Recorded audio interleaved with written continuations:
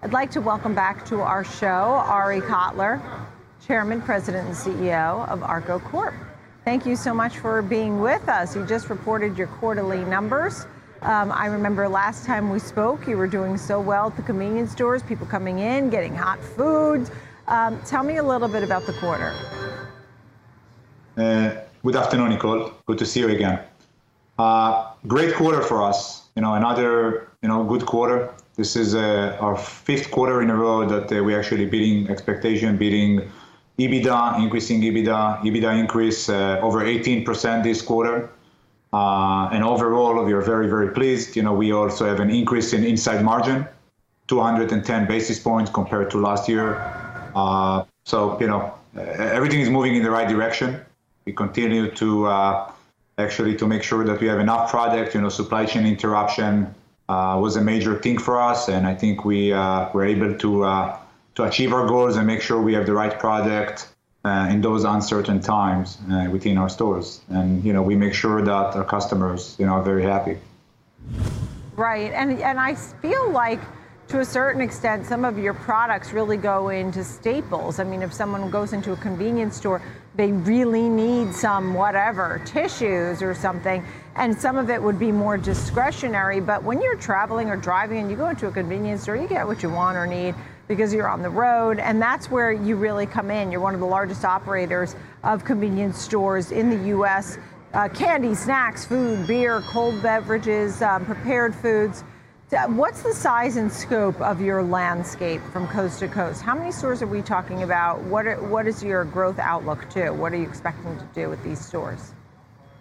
Yeah, we have close to 1,400 company-operated stores across 33 states.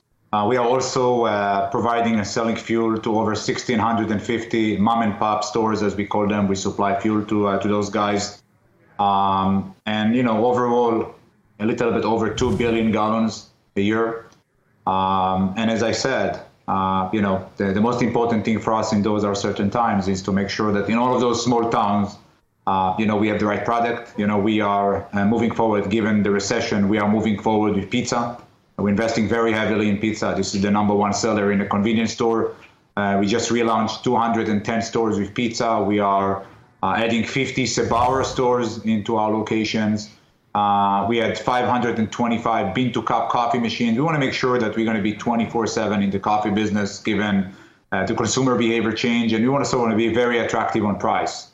And in order to sell coffee for 99 cents, all size, going to bean-to-cup was one of the best investments that we made. We are, as of today, we have over 270 stores that we already rolled bean-to-cup. And by the end of the year, we're going to have 525 stores. So again, we need to make sure we have Let me ask you this.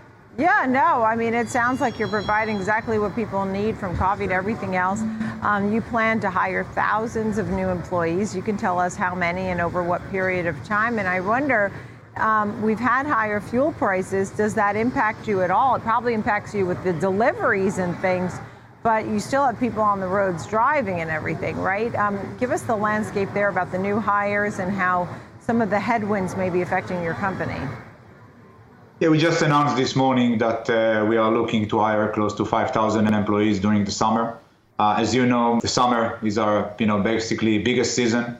40% of our profitability come during Q3, during the summer. We want to make sure we have enough staff to serve our customers. Most of those customers are local customers in small towns. I would say 95% of them are the same customers, and we need to make sure we have the right staffing in place to basically to support them.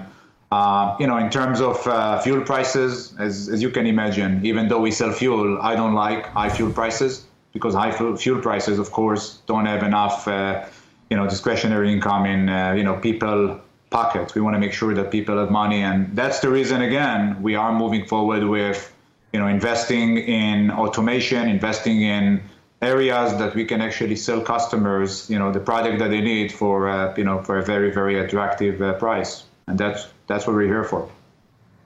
Dividend and buyback, tell me how that's going. Well, you see what is happening in the marketplace, especially like a day like today. I believe that this is a great opportunity for us. It was a great opportunity last quarter. We purchased some stock back, And given where the price it is right now, that have no correlation whatsoever to our earning or to to our EBITDA, that we keep growing, quarter after quarter. I think this is one of the best opportunity for us, and we're going to continue to pursue it. We have a purchase program of up to $50 million. We also start to pay dividends to our, loyal stockholders. Last quarter, we actually going to pay another dividend this quarter. We're just going to continue to basically to support our stock, and we're going to continue to serve our, local and loyal investors over here. Yeah, Arie Kotler, thank you so much, Chairman, President, and CEO of ARKO. Thank you for being back with us on the show. Appreciate it. Thank you, Nicole.